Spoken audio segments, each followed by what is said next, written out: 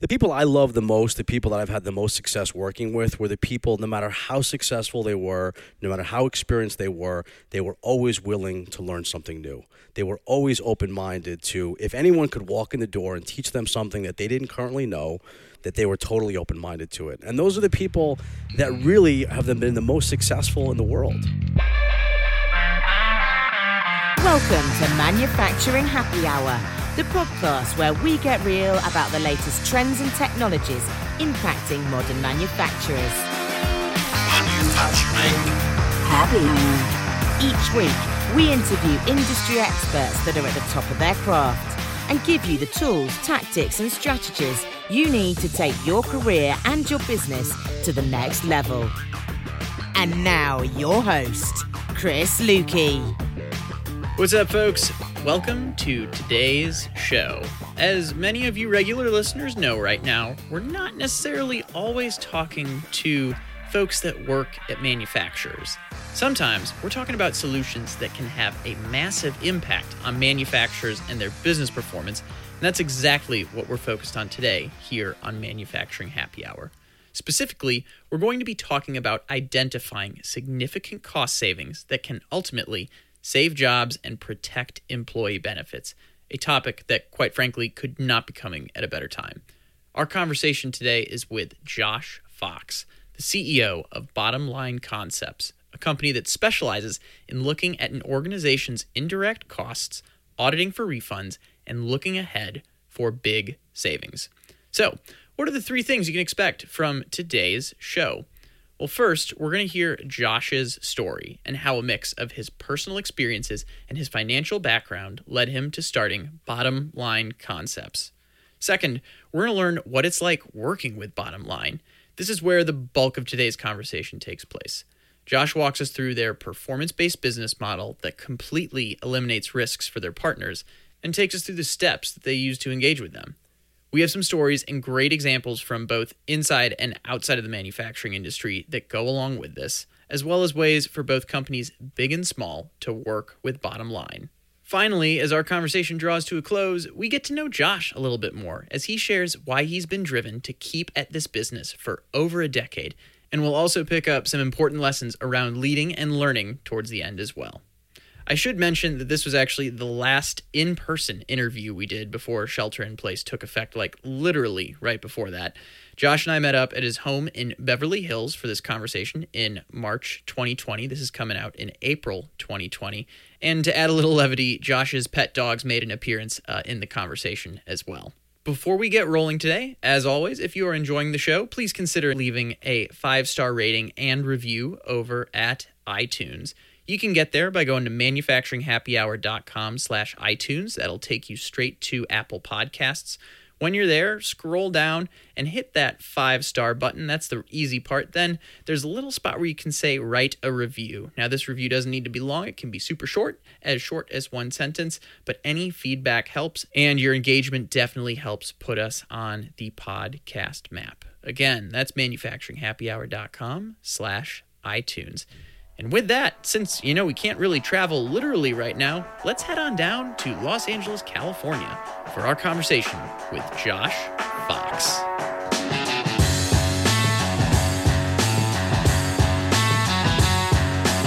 Well, this is the most exotic spot I've done an episode of Manufacturing Happy Hour for sure. Typically, we're in a manufacturing facility, but up here, this is officially Beverly Hills, right? This is the Truesdale area of Beverly Hills, yeah. Mm-hmm. A little bit of a cloudy day, but you can definitely still feel the vibe up here. So today we are hanging out with the founder and CEO of a company that has helped thousands of other organizations identify cost savings of over $500 million.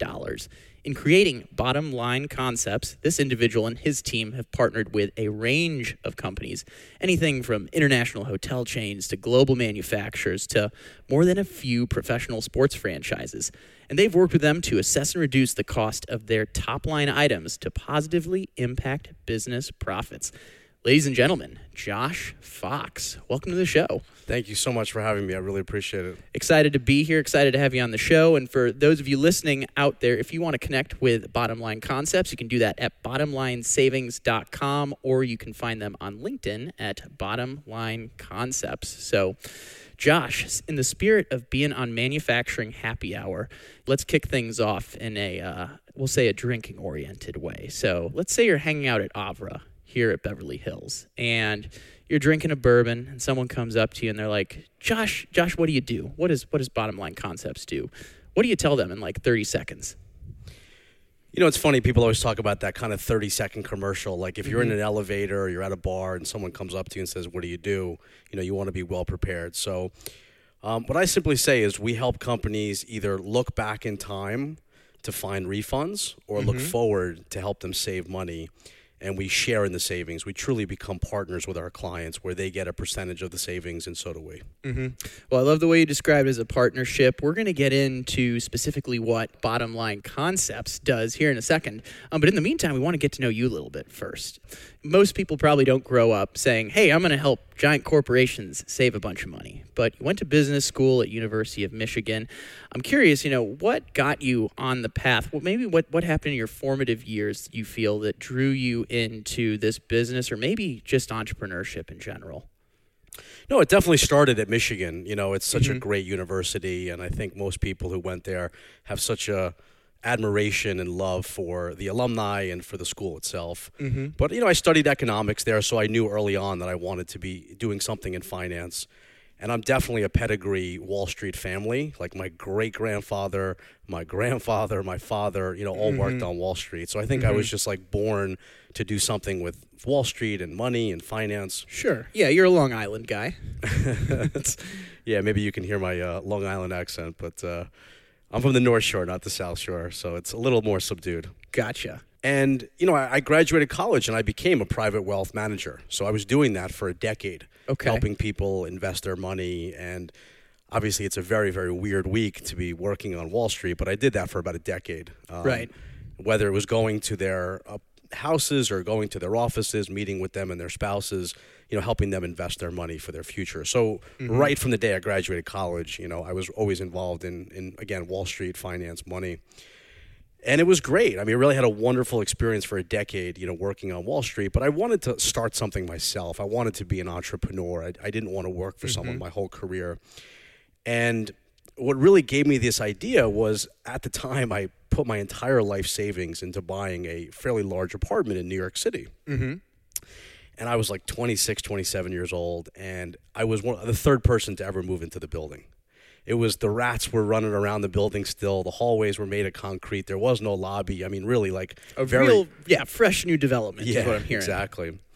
And I got a really unique opportunity to run for being on the condo board. And it was a big building. I mean, we're talking 220 apartments. Yeah. Not a small place. And I won. I became president of the building at a young age. And it was a volunteer job. I wasn't, being paid to do that. But I thought it was a great thing to do to protect my investment, is to help run the building. And I think I was president for about 7 years, 8 years, something like that. And a lot of times what happens is when you get these developers that hand over the building to the condo board, they'll tell you that the common charges will be $1 a month, and they end up being $3 a month. Okay. And from this moment I took over as president, for 8 years, let's call it, we never had a common charge increase in the history of while I was running this place. And that's like unheard of. Yeah. To be able to run this building like a lean machine, looking at all the different expenses. Yeah. What was your secret then to that? If that's not the norm, what do you think you were doing that kept it under control? I just had a lot of relationships at that point. I had relationships with banks, so I was able to get our money probably a higher interest rate than the other buildings were getting. Gotcha. I was able to refinance some of the loans, so we were paying low interest rates when it came to the debt that was on the building. I was really good at negotiating contracts because I was really good at math and numbers.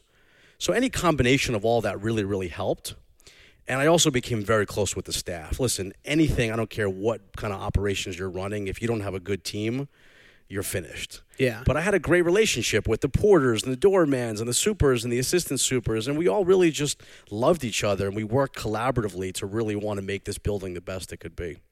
Gotcha. So if I'm hearing things right, you were taking your background, kind of your family heritage also, your degree, all those experiences, combining it with this experience just from living in your everyday life as being the president of your apartment complex in that regard. It sounds like you kind of brought those together in a way that brought about Bottom Line Concepts. Can you tell us what took maybe Bottom Line Concepts, what the inspiration was that took it from business to landing your first client? Well, just really, really quick. Sorry to just digress back for 1 second. For sure. It really was in 2008, and people forget, like, the stock market was at 6,000, somewhere in that range in 2008. And every time I would turn on the TV or I'd open up the newspaper, you know, every company, every major corporation, doesn't matter how big or small they were just firing their employees. That was the way to save money. And I think we're entering into that time again, unfortunately, in our economy in probably 2020, 2021. But now we're talking 2008, right? And so it just seemed like a perfect time to start a company, saving other companies money. Yeah. And it just came to me. I said, listen, I'm running this big building, doing a great job. If I can do this for a big building, I can do this for people's businesses. And the name was just so appropriate, Bottom Line, right? Yeah. It's like, how many times do people who run corporations or nonprofits sit in these fancy boardrooms and say, what's the bottom line? How do we improve the bottom line? Tell us about the bottom line. I mean, it's become such a ingrained couple of words in our English language. And I was able to trademark the name back then. So away I went. Wow, how is that not taken? It wasn't taken in the financial world. You know what I mean? Like, there was like a magazine called Bottom Line. Yeah. There was a club called The Bottom Line. But there wasn't anything like in terms of like financial consulting. And 2009 came up with the idea, launched the company, trademarked the name, and it was really, really hard. You know, I love Shark Tank's really just a show that I've watched religiously, like a lot of people. And I remember hearing kind of the difference between being an entrepreneur and a wantrepreneur. You know the difference? Entrepreneurs taking action, entrepreneurs still sitting back wishing they were doing it. But I'd be interested to hear what the official definition is. I mean, a wantrepreneur is someone who has a job. Yeah. Right? And is getting a salary and is in a cushiony situation. And they're just scared to kind of take that jump. Okay. And that's what it was for me. You know, I had worked at this company for over a decade, and I had a great job and a great group of clients. And I was like slowly, you know, starting Bottom Line. It was like I'd work in the evening a little bit. I'd work on the weekends. Yeah. I would, you know, start early in the morning. And I really was a wantrepreneur for a couple of years because I was like terrified to give up the career that I had built. Because how many people can make no money for like a year or two or three? Right. It's difficult. And it wasn't like I went out and raised any money. You know, I really self-funded the company. I took the savings that I had created over a 10-year career and said, I'm going to start this company, and I know I'm not going to make any money for like 2 or 3 years. And that's a pretty scary place to be. But not many people have that personality. So the difference between being a wantrepreneur, not being able to take that full jump, and being an entrepreneur and being willing to take the full risk.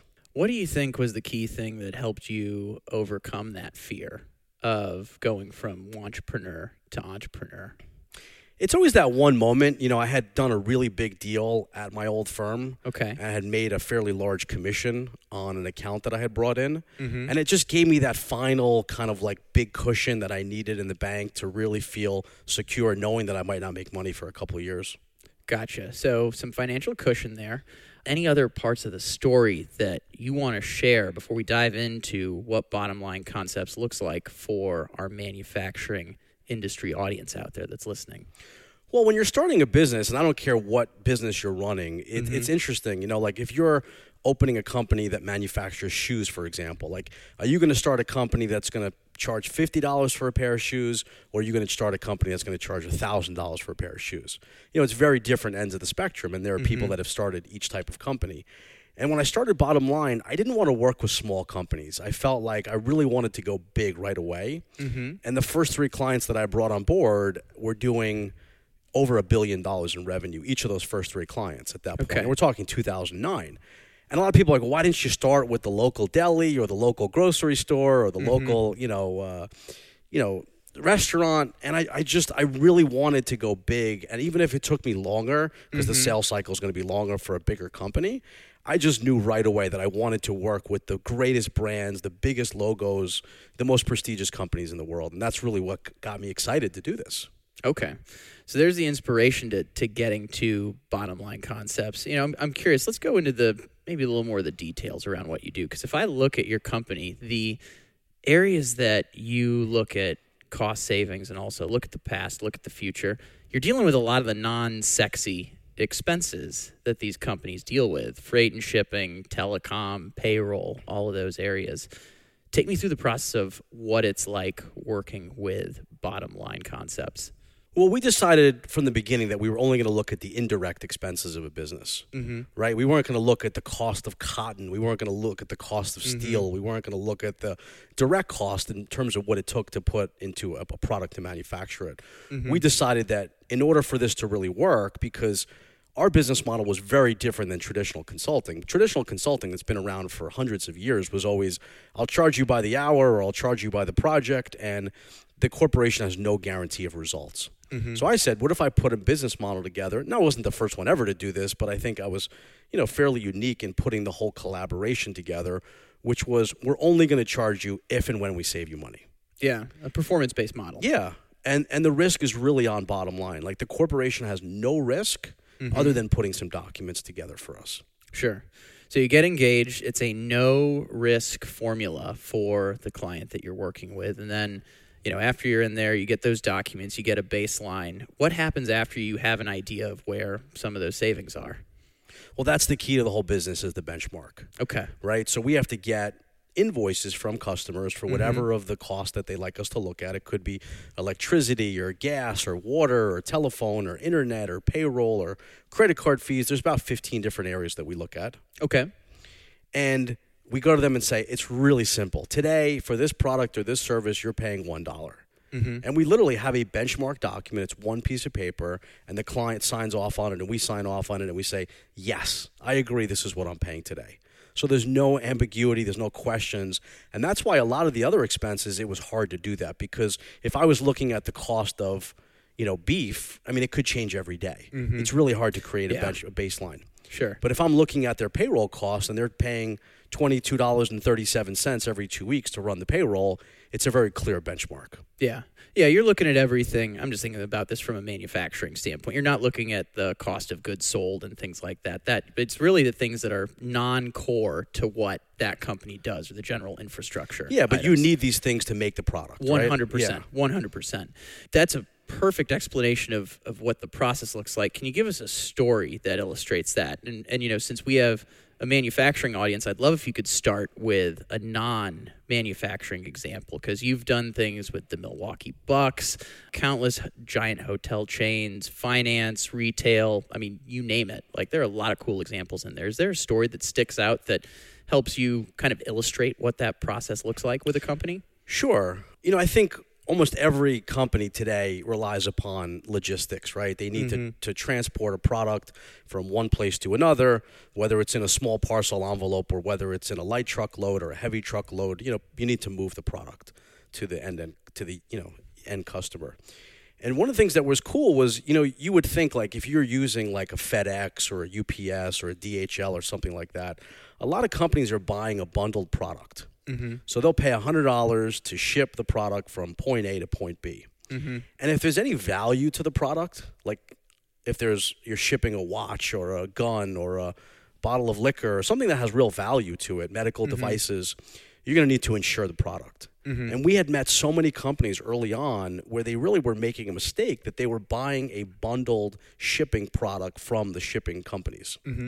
So maybe of the $100, $60 was going to actually do the shipment, and $40 was going to actually pay to insure the product that it was going to get there safely. Okay. And it sounds so simple now, but we were educating companies that if you were to just simply pay the shipping company to do what they do, which is to ship, and get a separate insurance policy to make sure that the product was being shipped there, we're talking 40% savings. Like, the product would go from a bundled price of $100 to a bundled price of like $60. Great example. And, if you're spending $20 million a year on shipping, at 40%, you're talking an insane amount of money. Yeah, I imagine the magnitude of the savings you're able to bring a company depends on the size. in Sure. that regard. When you're talking about savings in the millions of dollars, I'm curious, when a company is able to recognize those savings at that point after they're down the line with you, what do you see them typically do with that savings at that point? That's a big topic too. It's like exactly like what is the end result? And I think that's really what motivates me every day. Mm-hmm. You think about how many jobs have been saved by the money that we've brought to companies. Mm-hmm. And it's such a ripple effect. You know what I mean? It's not just like saving the job. You know, you think about like a family where the breadwinner is supporting elderly parents and the breadwinner is supporting, young children. The generations that money is coming in as a career really goes to support. So it's not even just like that many hundreds of thousands of jobs that I know we've saved, but it's like how many family members would have been affected negatively by these people losing their jobs. Because we talked a little bit earlier, like the number one way that every company in the world looks to save money is they just cut headcount. Yeah. That has been the easiest, simplest, fastest way for companies to save money. And they don't think about the emotions. They don't think about the families. Mm-hmm. And, even at some point, like, you're going to have to rehire down the road as long as the corporation exists. Mm-hmm. So you think about the hard costs and the soft cost of rehiring employees. I mean, companies pay recruiting fees. Right. The amount of time you have to retrain people and the HR people that you have to pay to find these people. I mean, there's so many hard and soft costs of rehiring. For sure. It's at least a 5-figure investment on the low end for as a hiring cost goes. So it's just like you think about the positive ripple effects that we've had over the last 11 years, because it's been 11 years now, in saving these jobs, saving these families, saving the cost of rehiring, retraining. Well, one thing that's on my mind right now before we wrap up this first part of the interview is this is a really interesting time to be having this conversation, because we're in times of uncertainty. Stock market's taking a hit. You could say we're going into a recession right now. How do people keep their cool, and what are the right things to do when it comes to looking at these type of savings in a time like this? Well, when you think about everything in life, right, we really outsource so much in our life in today's world, right? Like, I could go cut my own lawn, but I just don't. I hire a gardener. I could do my own taxes, but I don't. I hire an accountant. And I think the problem that we face in going to these massive corporations is that these C-level executives are so successful, they've been through so much, that they have trouble admitting that they want help, that they need help. And it's like if you're the CEO, CFO, general counsel, head of HR, head of operations, any of these types of people at these major corporations, it's tough for them to kind of let their guard down, let their ego go a little bit and say, you know what? I get help in so many other parts of my life. Why can't I get help in running my business and making it more efficient? And I think this time will really break those barriers down, will minimize people's egos, and give them a chance to work with organizations like yours to really help them. Great way to describe it. I mean, I look at any scenario like this, it's the time to get creative. It's the time to get smart and focus on the core priorities. And cost savings in a time like this are always going to be near that top of that list.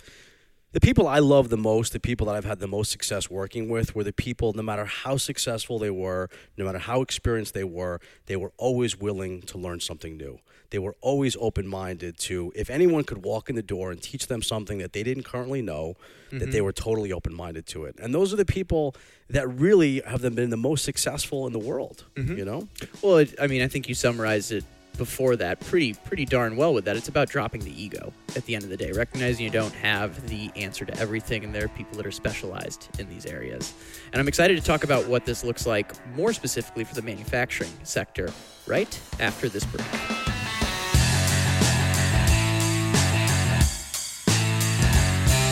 This episode of Manufacturing Happy Hour is sponsored by Audible.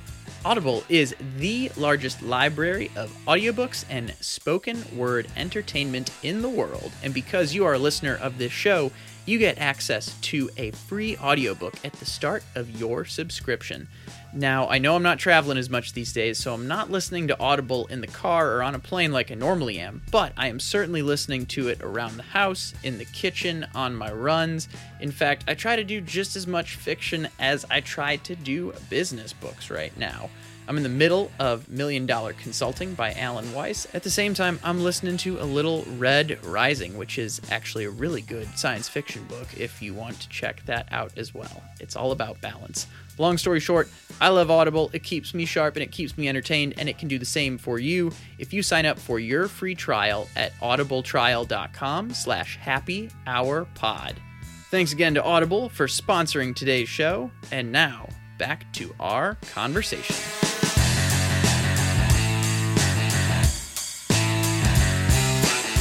We are back for round 2, and we have 2 dogs that are part of the interview now, too. What are their names? These guys just rolled in. That's Tom Brady from the University of Michigan that I went to school with. And this is Hunter.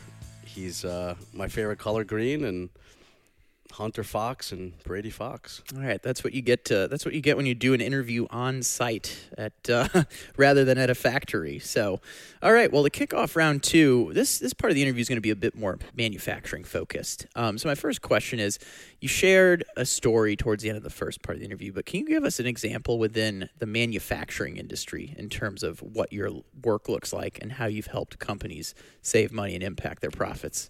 Sure. So when you think about pretty much every warehouse, every manufacturing plant in our country, one of their largest expenses on the indirect side is their utility bills, right? They have to keep those lights on. They have to keep those conveyor belts running, sometimes 24 hours a day, 7 days a week. So the electricity bill is massive. Okay. And the gas bill can be massive. And in certain places, they have oil bills, which can be very large also. So because we do work with a lot of manufacturing companies early on in the company, we figured out some really creative ways to save companies on their utility bills. Okay.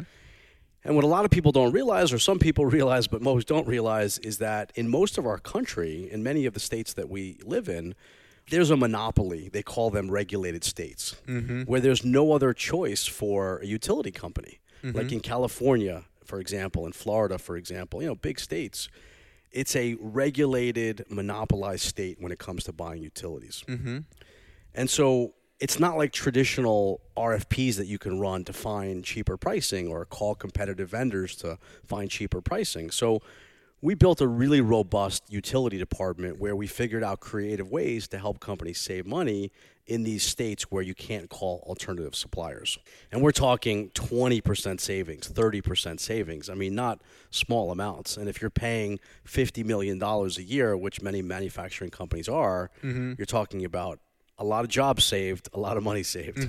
Well, another thing that I found interesting about what you said, if I heard you right, you have different departments with your team that focus specifically on utilities, on the different type of cost savings. Is that correct? Yep. So I love that specialization. I guess another question I have is, you mentioned utilities. Is that the biggest savings for manufacturers, or are there other areas that a lot of manufacturers are missing, for example, where there's a lot of extra cost? Another great area, a lot of people have heard about it, a lot of people haven't heard about it, the Work Opportunity Tax Credit.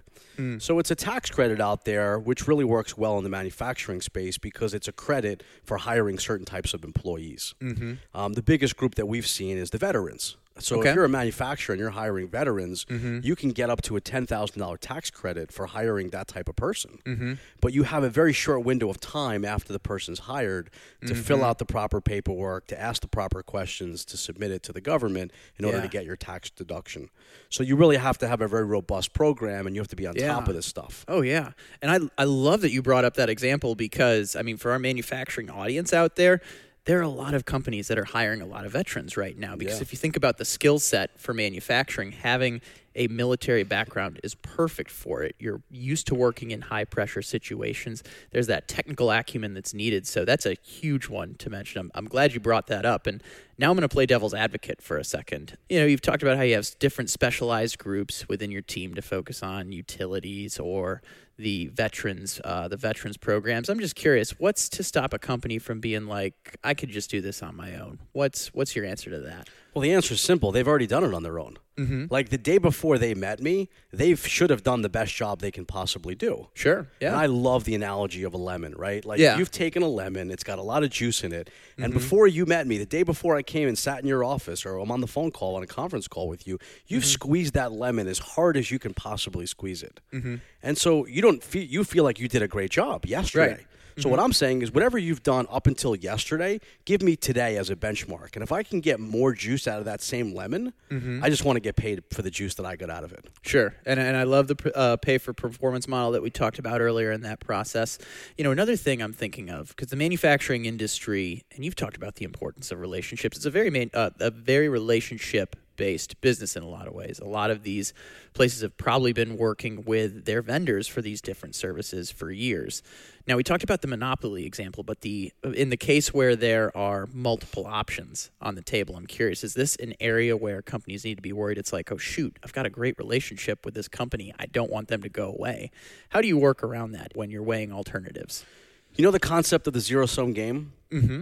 That typically in life, one party has to win in order for another party to lose and vice versa, right? Like in the Super Bowl in football, one party wins and one party loses. They can't both win. So what I love in the model that we've built is that if we're going into a company like that's using FedEx, we're not switching them to UPS. And if they're using UPS, we're not switching them to FedEx. If they're using Staples, we're not switching them to Office Depot. And if they're using Office Depot, we're not switching them to Staples. So our business model, because we truly are vendor agnostic, is whatever relationship you chose, whatever vendor you have in place the day you met us, we don't change your vendors. Right. So it really is a wonderful business model where there is no zero-sum game, meaning that one vendor doesn't lose in order for another vendor to win. It's a win-win-win, meaning the vendor stays in place, they keep the business, the customer saves 10 to 40%, and bottom line gets a portion of the savings. Love that. So let's talk about the customer for a second also, because you talked about how earlier you went straight for the really large companies rather than more the mom and pop companies. Let's say someone's listening to this episode and they're like, all right, I'm loving everything I'm hearing about bottom line concepts. What's kind of your ideal customer size? Or what's your ideal client look like? I mean, we really don't work with companies at this point that do less than $100 million in revenue. That's kind of our starting point. Okay. And we really don't work with companies that have less than 500 employees. But in the last couple of years, I would say our average customer has, between 1 and 2 billion in revenue, and has between probably 1 and 2,000 employees. It's kind of like our average in the last couple of years. I think it's like any business. We've continued to upgrade the complexity and the size of the customer that we work with. And, I think we were talking earlier, I mean, we now have 60 of the Fortune 500.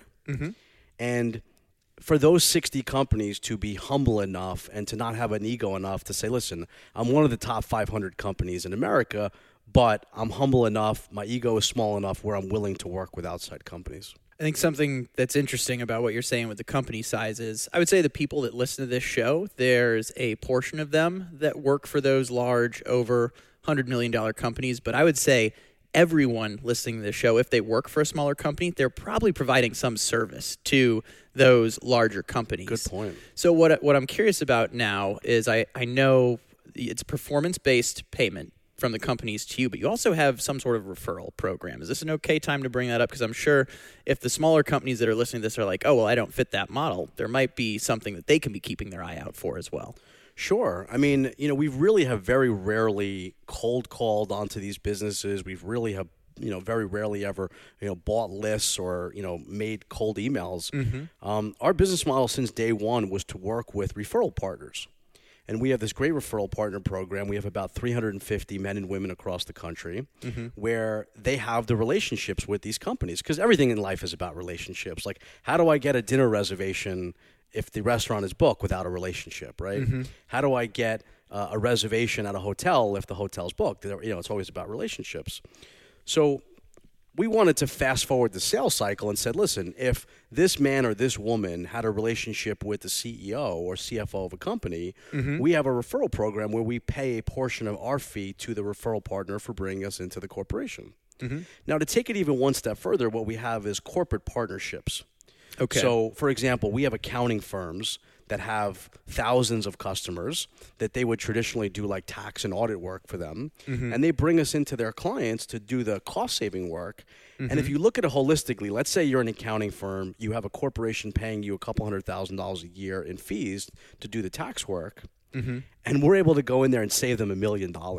We just paid the accounting firm's fees for the next 5 years. Yeah.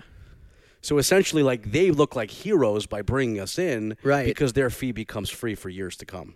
That's amazing. Wow. Do you have individual partners as well as corporate partners? Is it mainly the corporate partnership? Or is No, it it's both? totally both. Yeah, Totally we both. have individuals called referral partners, and we have corporate partners called corporate partners. Got it. Okay. I'm just trying to do my double checks to make sure that everyone listening knows where they fit into this puzzle. Yeah, so right if you're now. a company, a small company, and you're selling into corporations, like your product or service is selling into large corporations, you can totally become a corporate partner to ours by bringing us into these same companies.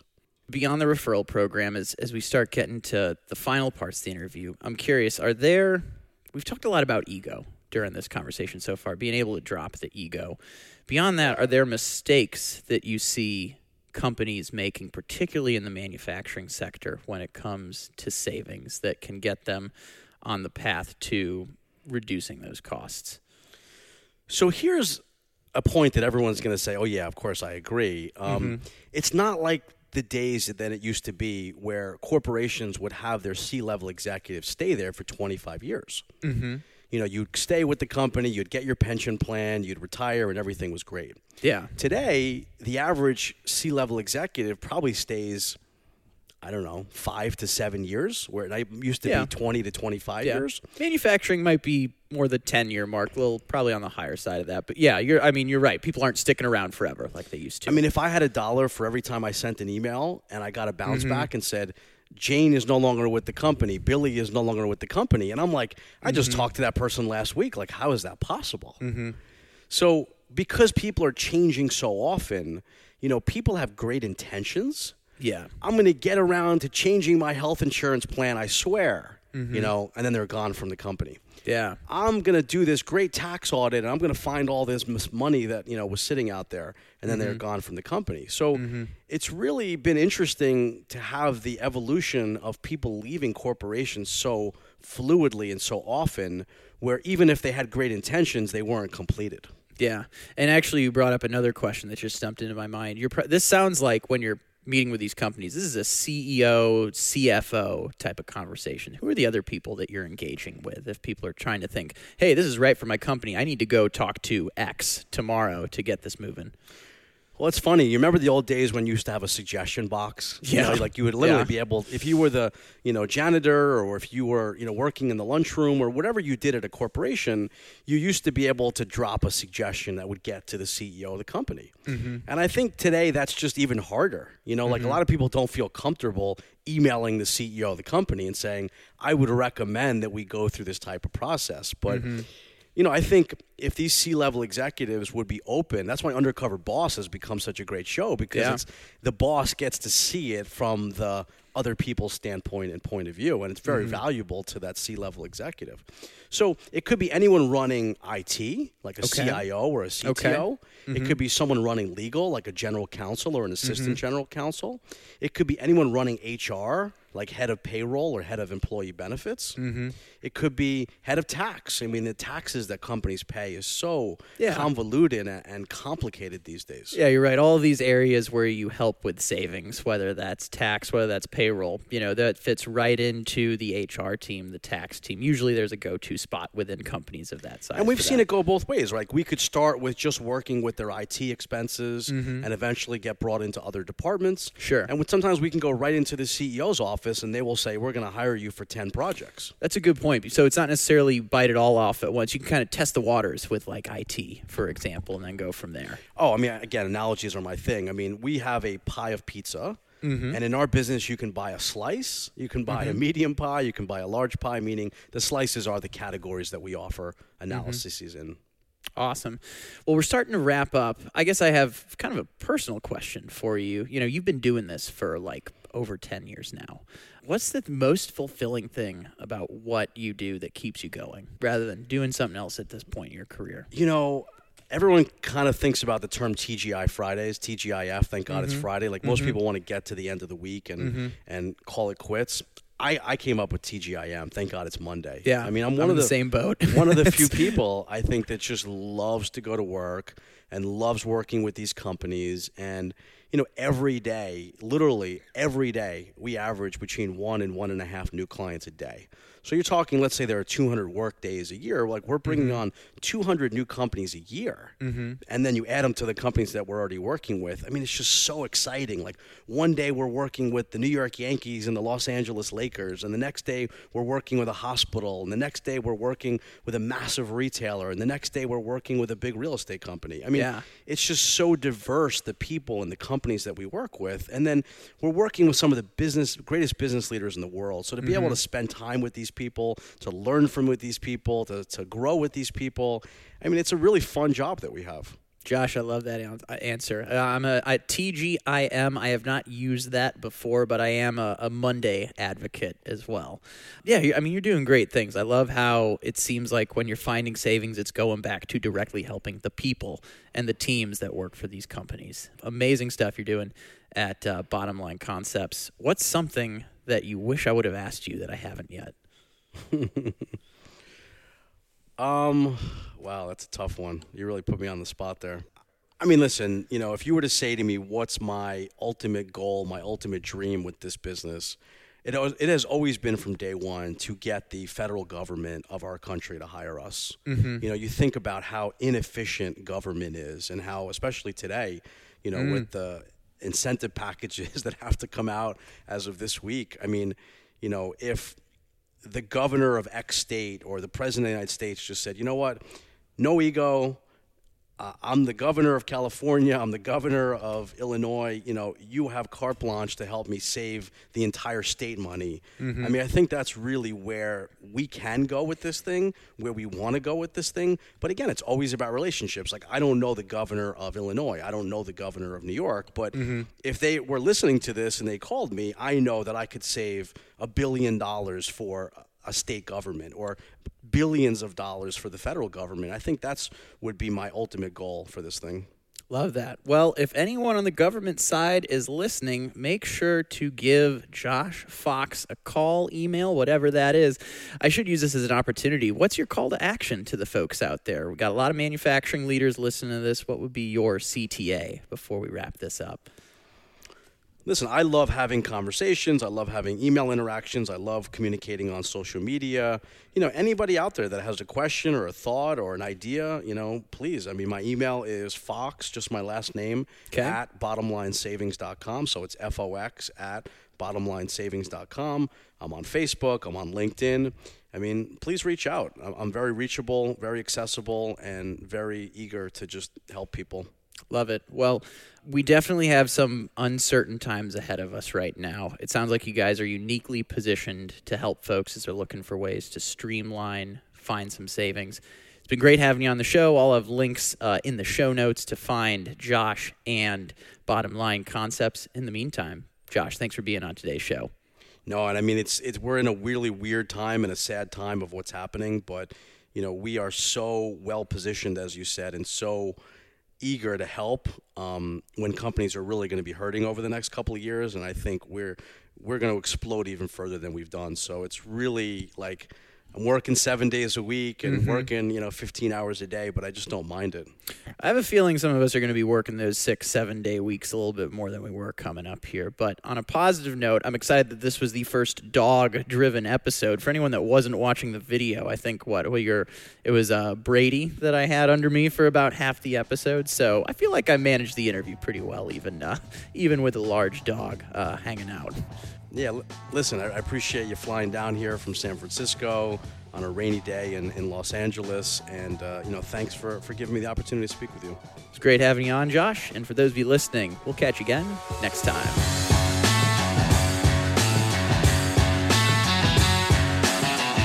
Hey, thanks for listening, and a big thanks to Josh and the team over at Bottom Line Concepts for making this episode possible.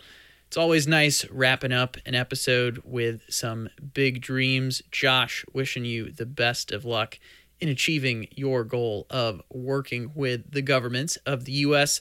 In the meantime, I feel pretty confident that you are going to be pretty busy over the coming months and years.